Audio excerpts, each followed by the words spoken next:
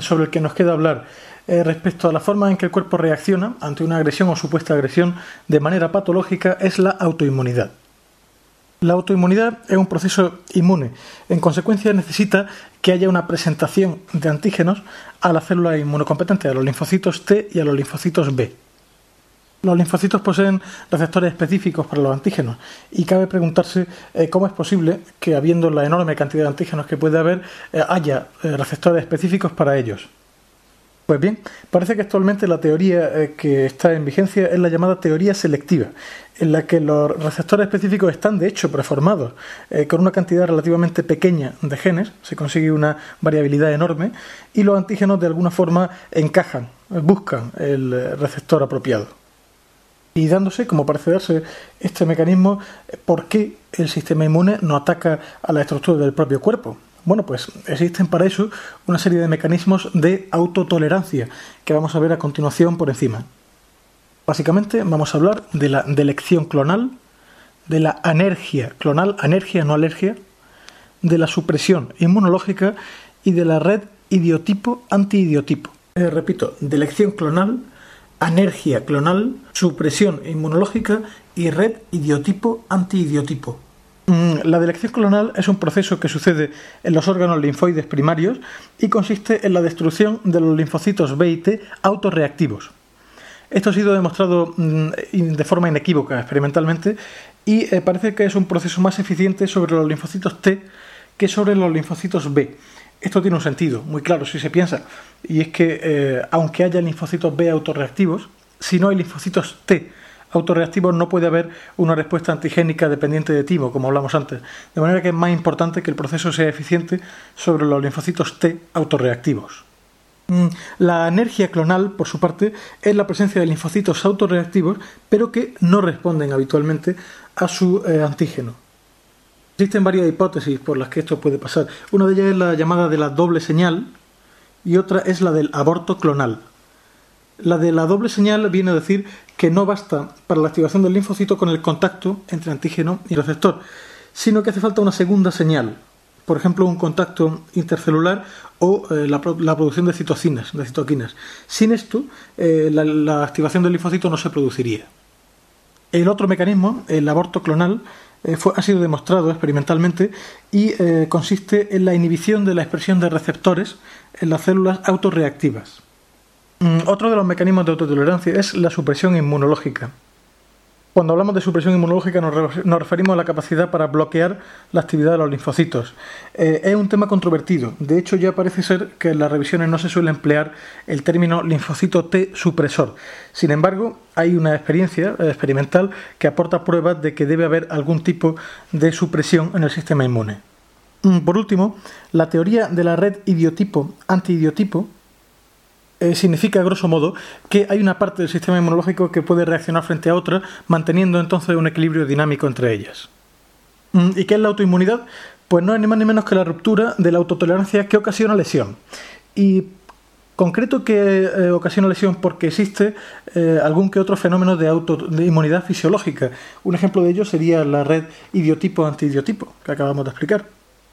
Esta autoinmunidad patológica sucede por distintos mecanismos. Fundamentalmente vamos a citar unos cuantos, la mayor parte de los cuales son bastante intuitivos porque son fracasos de los mecanismos de autotolerancia que acabo de mencionar. Así pues, la ruptura de la delección clonal puede ser un factor. Igualmente, la ruptura de la anergia clonal. Esto puede suceder, por ejemplo, por administración de interleuquina 2 o en la vía de actuación de algunos virus, por ejemplo, del virus de Epstein-Barr. Puede ser por un fracaso en la supresión inmune, como parece que pasa en el lupus eritematoso sistémico, o por una alteración en la red idiotipo-antiidiotipo. Además, vamos a hablar de otras dos posibles causas.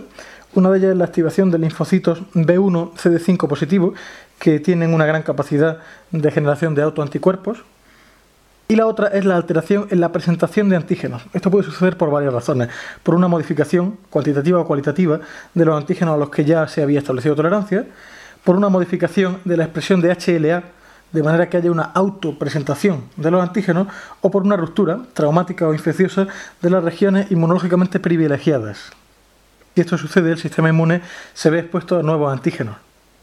Así pues, repito, alteración en la presentación de antígenos por modificación cuantitativa o cualitativa de los antígenos a los que se había establecido tolerancia, por modificación de los HLA o por ruptura de las regiones inmunológicamente privilegiadas. Resumo entonces los principales mecanismos de autoinmunidad: ruptura de elección clonal, ruptura de anergia clonal por virus de Epstein-Barr o por interleuquina 2, fallo en la supresión inmune, alteración en la red idiotipo-antidiotipo, activación de linfocitos B1 CD5 positivos o alteración en la presentación de antígenos. La enfermedad autoinmune tiene una serie de factores predisponentes. Por ejemplo, aunque la edad avanzada implica un mayor título de autoanticuerpos, curiosamente, la mayor parte de las enfermedades autoinmunes tienen su pico en la edad media de la vida. Además, el sexo femenino, con influencia demostrada de los estrógenos, es otro factor predisponente, al igual que la raza negra y determinados tipos de HLA. La exposición a diversos factores también puede ser importante, por ejemplo, agentes físicos, como luz ultravioleta, numerosos fármacos o agentes infecciosos. Ya hemos hablado, por ejemplo, del virus de Epstein-Barr. ¿De acuerdo? Voy a repetir. Edad media, sexo femenino, raza negra, determinados HLA, agentes físicos, fármacos o infecciones. Las consecuencias de la enfermedad autoinmune son el patrón clásico de respuesta inmune no regulada. No podemos hablar de hipersensibilidad, dado que no hay antígenos exógenos, son todos del propio individuo. Muchos de los mecanismos efectores, sin embargo, pueden recordar a los que hemos visto cuando hablábamos de hipersensibilidad. Así pues, puede haber autoanticuerpos contra células, lo cual equivaldría a una hipersensibilidad de tipo 2, o exceso de inmunocomplejos, como sucedía en la hipersensibilidad de tipo 3, activación de macrófagos por parte de linfocitos T autorreactivos, parecido a lo que sucedería en una reacción de hipersensibilidad de tipo 4, y además puede haber anticuerpos frente a receptores, que pueden tener un efecto estimulante o inhibidor de ese receptor, lo que viene notado como reacción de tipo 5, o actividad citotóxica dependiente de anticuerpos por macrófagos y células NK, lo cual se conoce como tipo 6.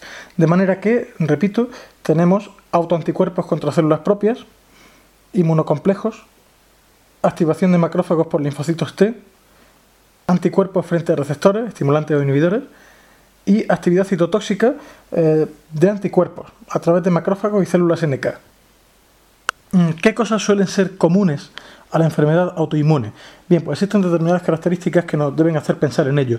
Una asociación familiar, por ejemplo, un curso subagudo, determinadas manifestaciones, por ejemplo, hay un predominio de afectación renal, de articulaciones, de pulmones y serosa, repito, riñones, articulaciones, pulmones y serosa, la infiltración tisular, infiltración de los tejidos por células mononucleares, la asociación a determinado HLA, como ya mencionamos previamente, y, con frecuencia, la asociación de varios cuadros autoinmunes.